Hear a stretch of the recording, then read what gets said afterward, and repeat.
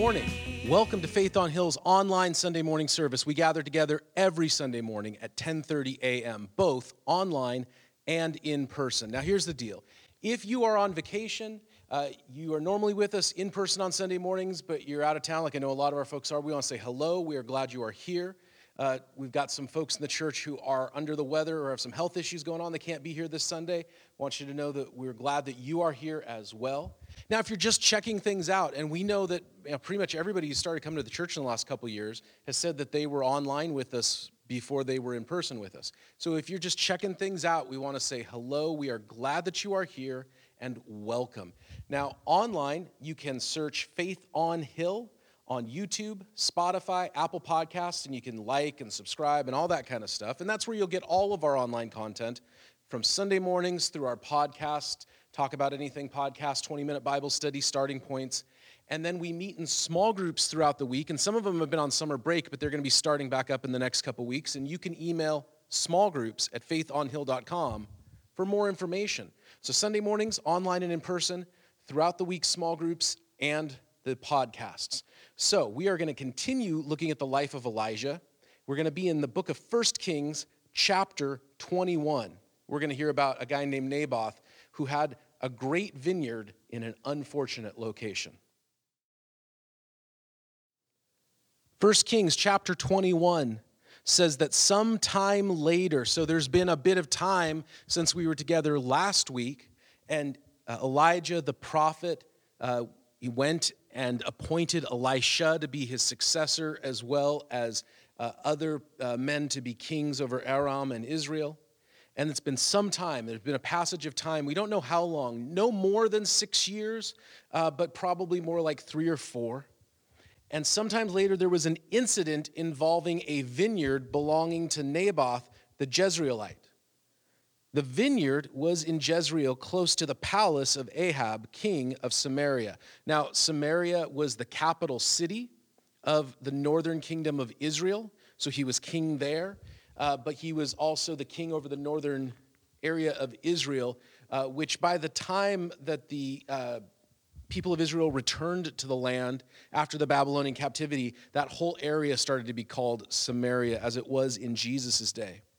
And it says that Ahab had his palace right next to it. And then in verse 2, it says that Ahab says to Naboth, "Let me have your vineyard for a vegetable garden, since it's so close to my palace.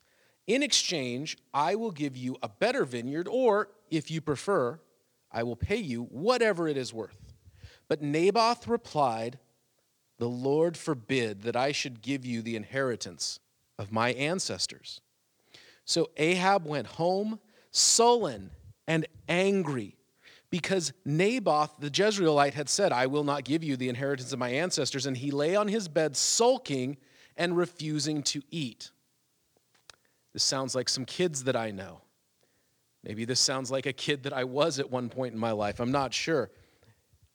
Verse 5, his wife Jezebel came in and asked him, "Why are you sulking? Why don't you eat?" And he answered her, "Because I said to Naboth the Jezreelite, 'Sell me your vineyard, or if you prefer, I will give you another vineyard in its place.' But he said, 'I will not give you my vineyard.' And Jezebel his wife said, 'Is this how you act as king over Israel? Get up, eat, cheer up. I will get you the vineyard of Naboth the Jezreelite.' So she wrote letters in Ahab's name. She placed his seal on them and sent them to the elders and nobles who lived in Naboth's city with him. In those letters, she wrote this: 'Proclaim a day of fasting and seat Naboth in a prominent place among the people. But seat 2 scoundrels opposite him and have them bring charges that he cursed both God and the king, and then take him out and stone him to death.' So the elders and the nobles who lived in Naboth's city did as Jezebel directed in the letters that she had written to them. And they proclaimed a fast and seated Naboth in a prominent place among the people. The 2 scoundrels came and sat opposite him and brought charges against Naboth before the people, saying, 'Naboth has cursed both God and the king.' And so they took him outside the city, and they stoned him to death. And then they sent word to Jezebel, 'Naboth has been stoned to death.' And as Jezebel heard that Naboth had been stoned to death, she said to Ahab, 'Hey, get up, take possession of the vineyard of Naboth the Jezreelite that he refused to sell you. He is no longer alive but dead. And when Ahab heard that Naboth was dead, he got up and went down to take possession of Naboth's vineyard. Then the word of the Lord came to Elijah the Tishbite, "Go down and meet Ahab the king of Israel, who rules in Samaria. He is now in Naboth's vineyard, where he has gone to take possession of it, and say to him, this is what the Lord says. Have you murdered a man and seized his property? Then say to him, this is what the Lord says. In the place where the dogs licked up Naboth's blood, dogs will lick up your blood. Yes, yours." And Ahab said to Elijah, "So you have found me, my enemy." "I have found you," he answered, "because you have sold yourself to do evil in the eyes of the Lord." And he says, "I am going to bring disaster on you. I will wipe out your descendants and cut off from Ahab every last male in Israel, slave or free. I will make your house like that of Jeroboam, son of Nebat, or like that of Baasha, son of Ahiah, because you have aroused my anger and have caused Israel to sin."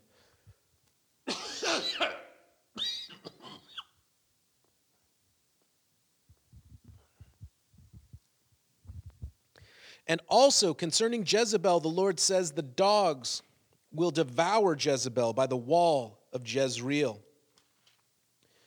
Dogs will eat those belonging to Ahab who die in the city, and birds will feed on those who die in the country.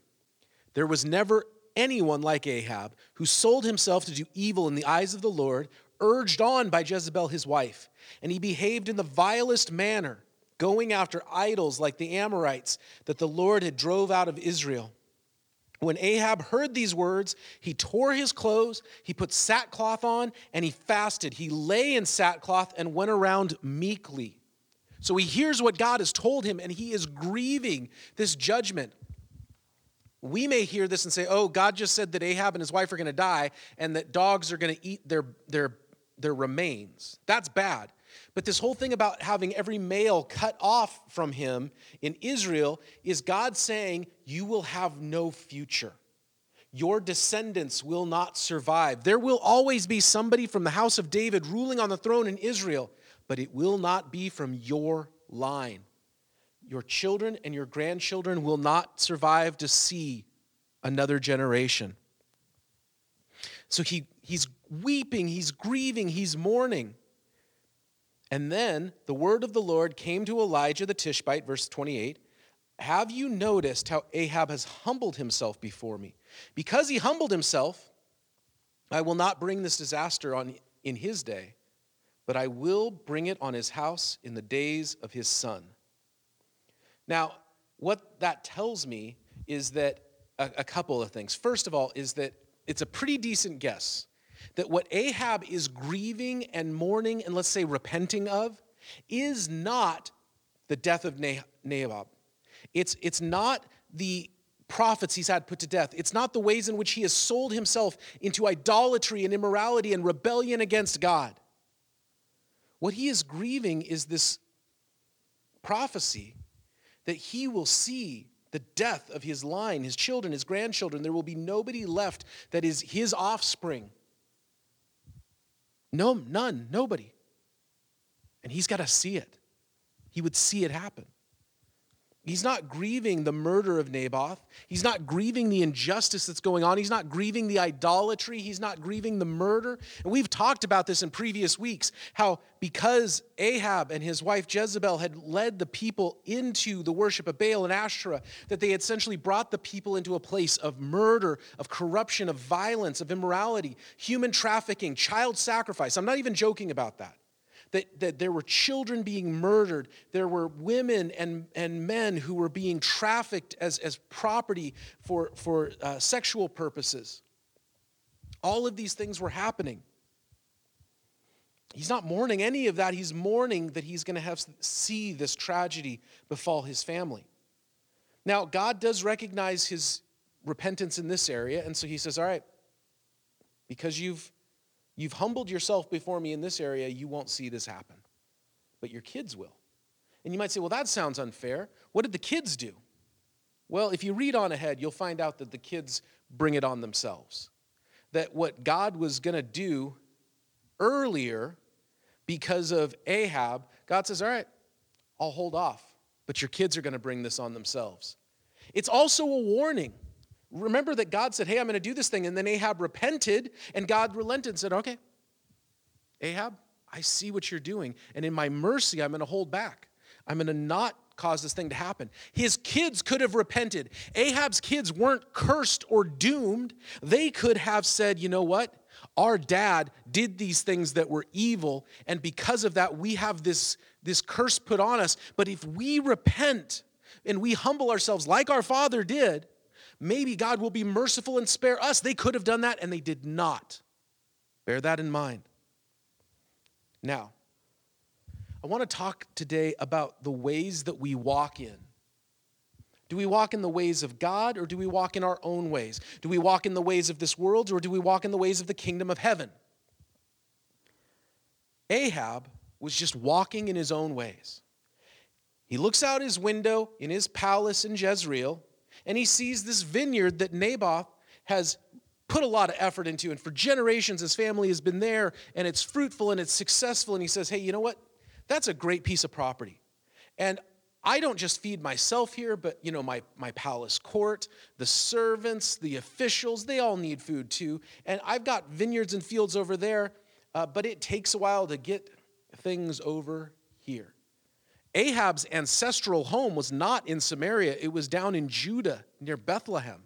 That is where King David had his fields and his vineyards, and that is where the king would have, except the northern kingdom split off. He didn't have any ancestral claims to any land in the northern part of Israel, so he had to buy stuff. So he goes over to Naboth and he says, hey, I want to buy your vineyard, or I'll give you a better one, whichever one sounds better to you. And you might think, hey, that sounds pretty fair. There's nothing underhanded here. It seems like a pretty good deal. He just wants what he wants. And that's how a lot of people are. They just want what they want. They're not out to get anybody. He didn't wake up that day and say, I'm that Naboth guy. I'm gonna kill him. No, he just wanted to do a real estate transaction. And most people who live in our community, that live around us in our neighborhoods, in the street down from us, or the street over, who are next to us in the office, or we see as we punch in the clock in the morning, or we see every day at school, or whatever, the people that we connect with, that we interact with, they're just trying to live their life. They're not out. They didn't wake up and say, hey, I want to get that guy. I want to take her out. I want to abuse that person. I want to take from that person. They're just getting up and living their lives, and they don't even think about it. That's how Ahab is today. Ahab just wants this vineyard. He wants to do a real estate deal. He's being super fair about it. When you think about it, his offer is more than generous. The issue doesn't come from him just wanting to make a real estate transaction. The issue starts before and after. Before is that the king of Israel should not be there. The king of Israel should not be living there where he would say, hey, I want that. He should be in Jerusalem. The kingdom should not have been divided. It was because of sin in previous generations that created a broken system. Now, I believe this firmly, that when we talk about how things should be, how people should live, we have to understand that we live in such a broken system, in a broken world, that we come with brokenness. We start from a broken place, just like Ahab was starting from a broken place. Yes, he was the worst king Israel ever had, but he didn't get dealt a good hand. He didn't get dealt a family that was faithful to God. He didn't get dealt a heritage of faith. Nobody since his great-great-great-great-grandfather, however many generations back, King David, had been faithful to God. Not one king of Israel, the northern kingdom, was a good king. All of them did what was wicked in the eyes of God. So he starts in this place of brokenness, and that's how most people are. That's how every person is born into a fallen world. All have sinned and fallen short of the glory of God. Every person starts out in kind of a broken place. And some of us start in places that are more broken than others. Some people start out a little less broken, whatever, but we all start out from a bad place. Then, the brokenness started before Ahab, but then it also comes after in how he responds. Naboth says, no, I don't want to sell the vineyard. So what does Ahab do? He goes to his room and he sulks. Why? Because he didn't get his way.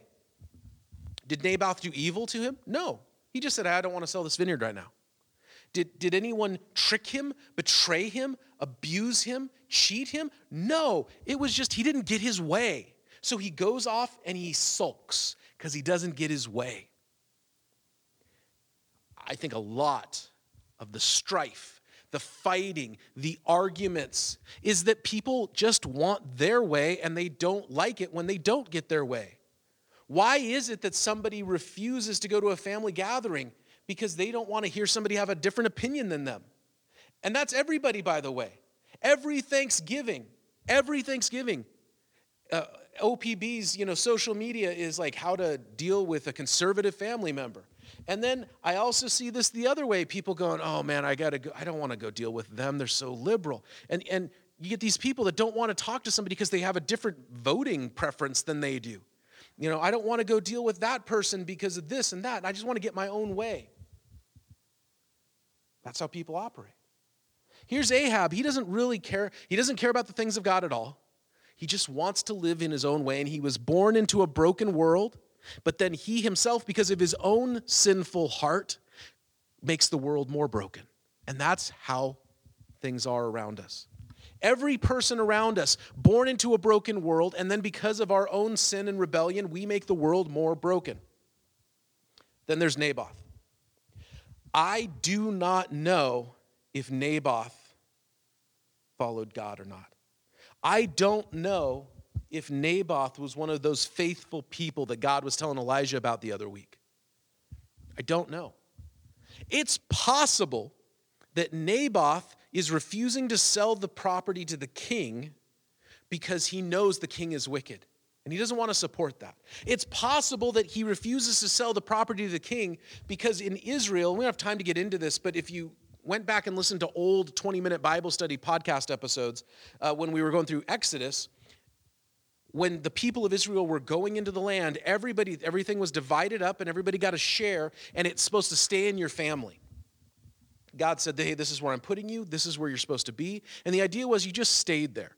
This is my family's home. This is what God has given us. So it could be that he's a faithful person. He believes in God. He hasn't bowed to the false gods and the idols. He hasn't given in to the evil of the world around him. And he says, I'm not going to support the king, nor am I going to abandon what God has given me.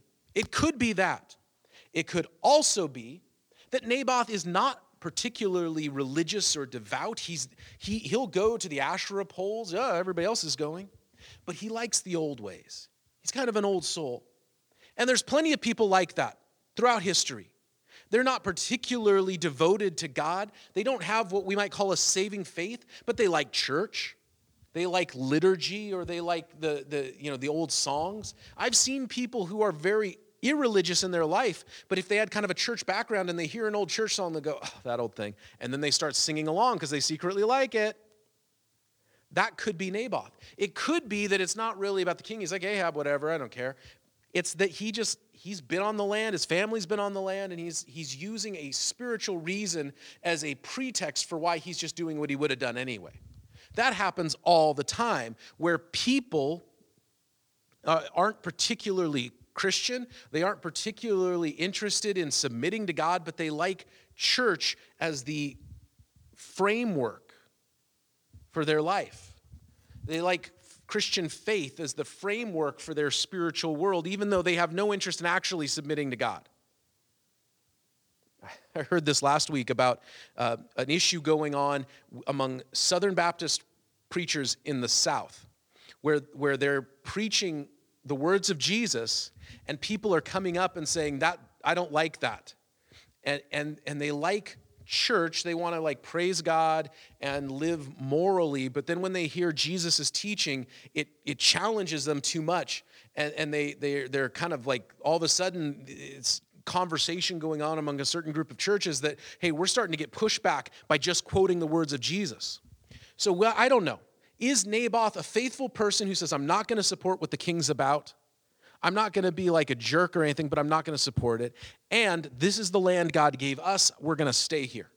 Or it could be that Naboth's just kind of a traditionalist. He doesn't care one way or the other. He's just using, hey, this is the Lord's inheritance to us as sort of a spiritual reason, that really he's just kind of a guy that just wants to stay where he's at. Whatever his reason, he's living in the old ways.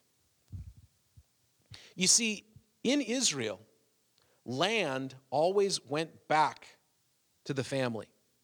You could sell your land, but within 50 years, it would come back to you. It was this thing called the year of Jubilee, the Sabbath year, the Shitma. Every 49 years, you could sell something, whatever. On the 50th year, all debts canceled. Every slave freed. All land returned. And so Naboth could have sold the vineyard to King Ahab. And let's say that it was 10 years until the next year of Jubilee.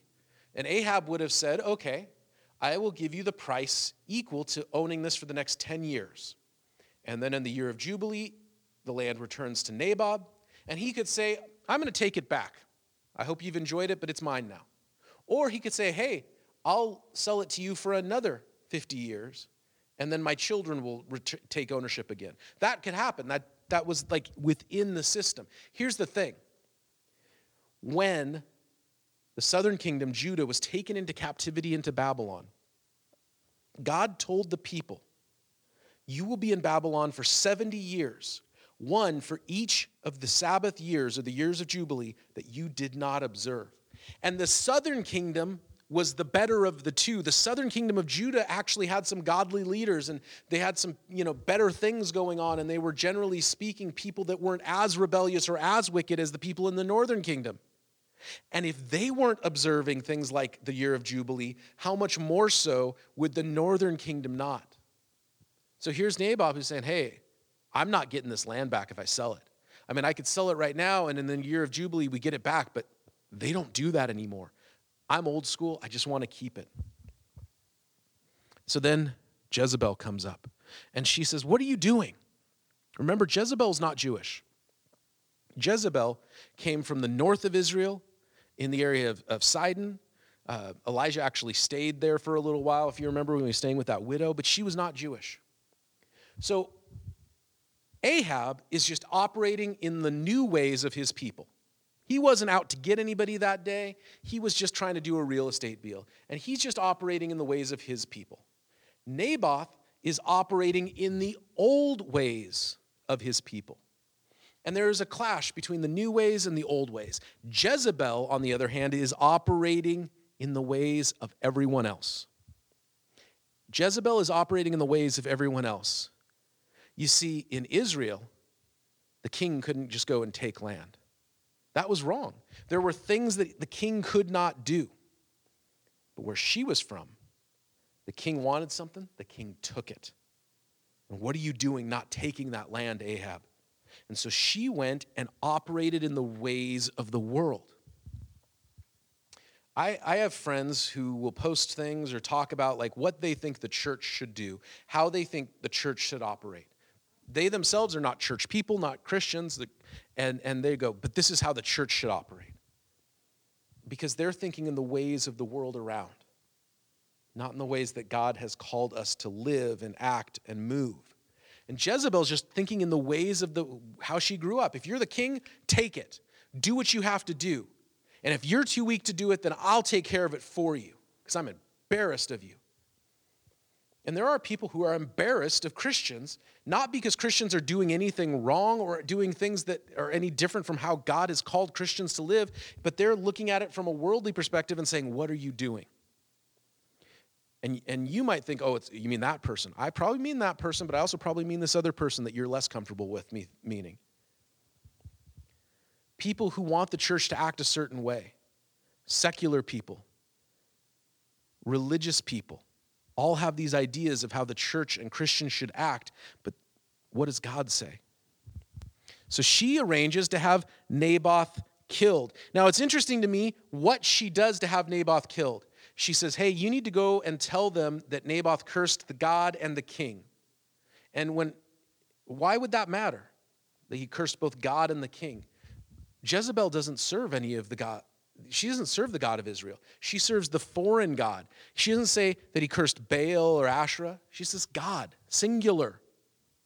Well, the people have started to turn back a little bit. Remember a couple weeks ago, they rejected the prophets of Baal and Asherah, and there's kind of been a move back towards the true God, Yahweh, the God of Abraham, Isaac, and Jacob. So, okay, she's political. She says, all right, fine. You guys want to go back to that? Well, I'll use that against him and say that he cursed God and the king, and then they took him out and they kill him. And she arranges this whole thing. So then, Yahweh, the Lord, came and spoke to Elijah, go down and talk to the king and call him out on this. All Elijah is doing is speaking the word of God. He can't make Ahab repent. He can't do anything to change Jezebel's heart. He is just telling the truth. Elijah speaking truth to the world. If you're a believer, we are not called to make anybody act different. We are not supposed to twist anybody's arm and say, you better act right. Our job is to simply share what God has given us. What has God given us? Jesus. God has given us the truth, the freedom of knowing that our sins are forgiven, that our lives are set free. And we share that with anyone and everyone that we can. And Elijah goes and he says, hey, you've done this thing. You've killed an innocent man, and now you're taking his land. Because Naboth's family, it should have passed by the laws of Israel. It should have passed to the next nearest family member. The king shouldn't have been able to go down and just take it. And it's funny how Naboth's like, oh, he won't sell it to me, but now he'll break this other law to get what he wants. There's this land grab going on. And you say, oh man, crazy times, right? But that's what's happening in Maui right now. That there are people trying to take land from people who had their houses burned out in that fire. Whenever there is a natural disaster, the vultures swoop in, whether it's Maui or New Orleans after Katrina or wherever. There is a natural disaster, and the vultures try to swoop in and grab land from people, from families, from whoever, at pennies on the dollar. And that's what he's doing. He's coming in and he's taking what's not his. And Elijah just comes and says, look, this is what God says to you. He can't control anything. Ahab's response, Ahab's repentance was something from Ahab. It was not from Elijah. So you have Ahab who's just walking in his own ways, just living for himself, doing what he thinks makes sense, not realizing that what he thinks makes sense is starting from the brokenness of this world. And then there's Naboth, who's trying to walk in God's ways. Now, I don't know, like I said, I do not know. I wrestled with this over and over again. Was he trying to walk in God's ways because he was truly a faithful person? Or was he trying to walk in God's ways just because he was an old soul or a traditionalist or whatever? I don't know. The story doesn't tell us.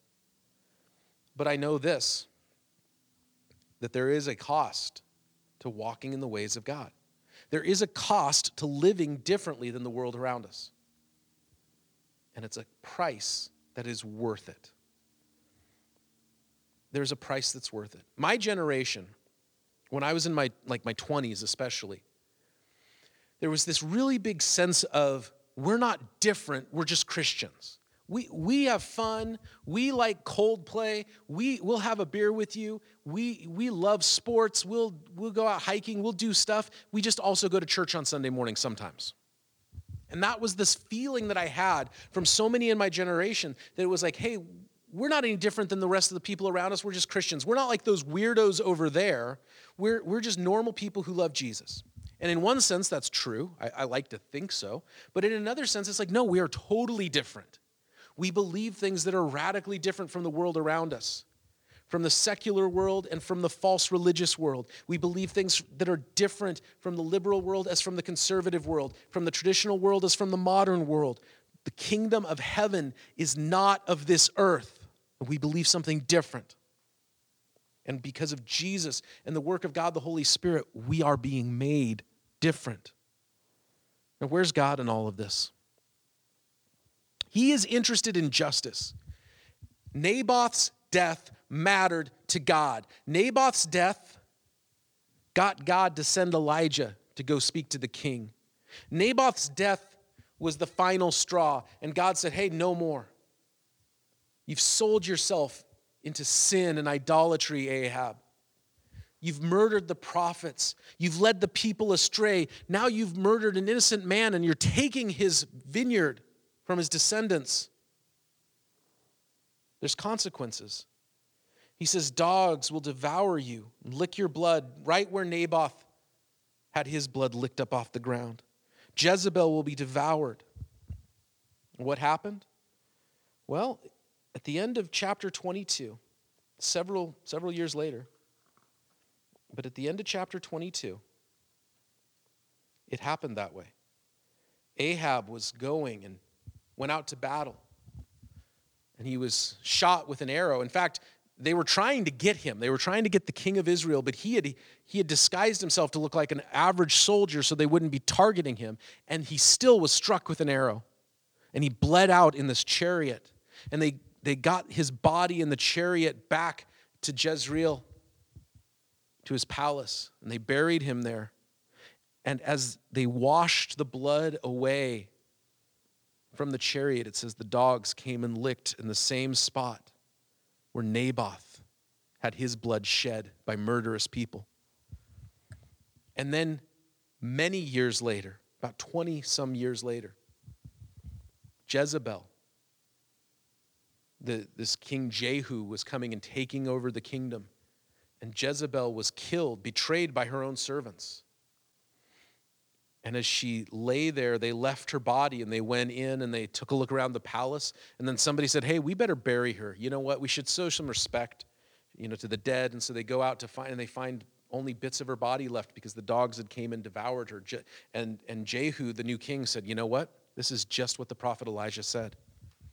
God's interested in justice. God will do things in his own timing, because Jezebel was 20 years later. And why was it that this with Naboth is what triggered things and not all the atrocities and horrors and sins before? I don't know. But I know this.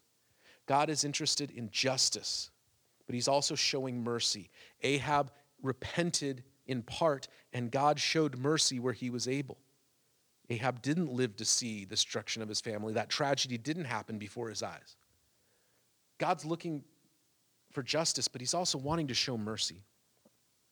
So when we look at the world around us and there's this whole thing going on, hey, there's people that are just living after their own ways and it's causing all kinds of pain and suffering. And there's people who are trying to live in God's ways and it feels like there is a cost to be paid for doing so. And you go, what is happening? Understand this. The injustice, the corruption, the violence, the misery that we see in our world, it will not go unpunished.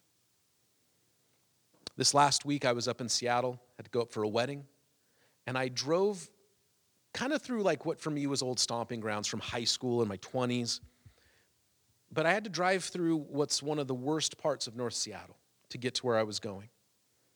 And most of this is going over my kid's head, right? But Angie and I see this as we drive through, and we see the drug deals. I saw a drug deal happening on the side of one of the busiest streets in Seattle, right in broad daylight. There's some drug deal happening. Over there, I can see the prostitutes walking the street. Over there, I can see the brokenness. And over there, I can see this, and I could just go on and go on and go on. And we see that here. I drive down McLaughlin. You go over 82nd. You drive by, you see what's obviously become a flop house, or you see the brokenness of our world. So many of our people in our church are educators, and we see the brokenness in our schools. Others in our church are like first responders and frontline workers, and they see the brokenness there. Understand that God cares and he sees and he is seeking justice. And at the same time, God wants to show mercy so that the people doing that drug deal aren't without hope. The people living in brokenness aren't without hope. The people with broken families and broken relationships and destroyed health and all of these things aren't without hope, because Jesus has made the way of salvation and deliverance. That's the good news that we proclaim, that Jesus brings hope, that the justice of God was placed on him when he died on the cross, and so that we could have faith and trust in the grace and the mercy of God. Because you know what?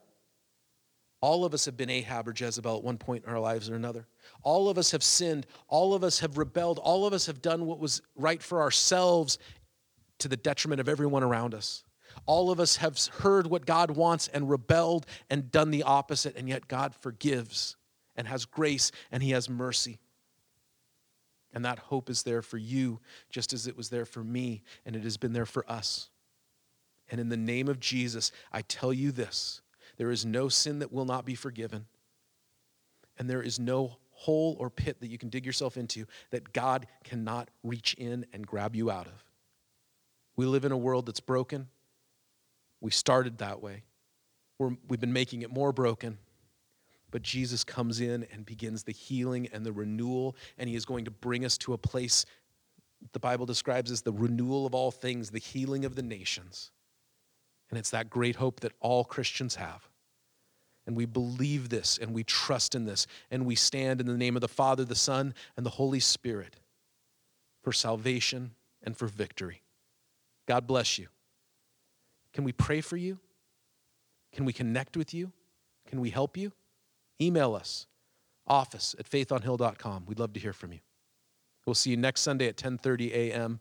and online in the podcasts this week.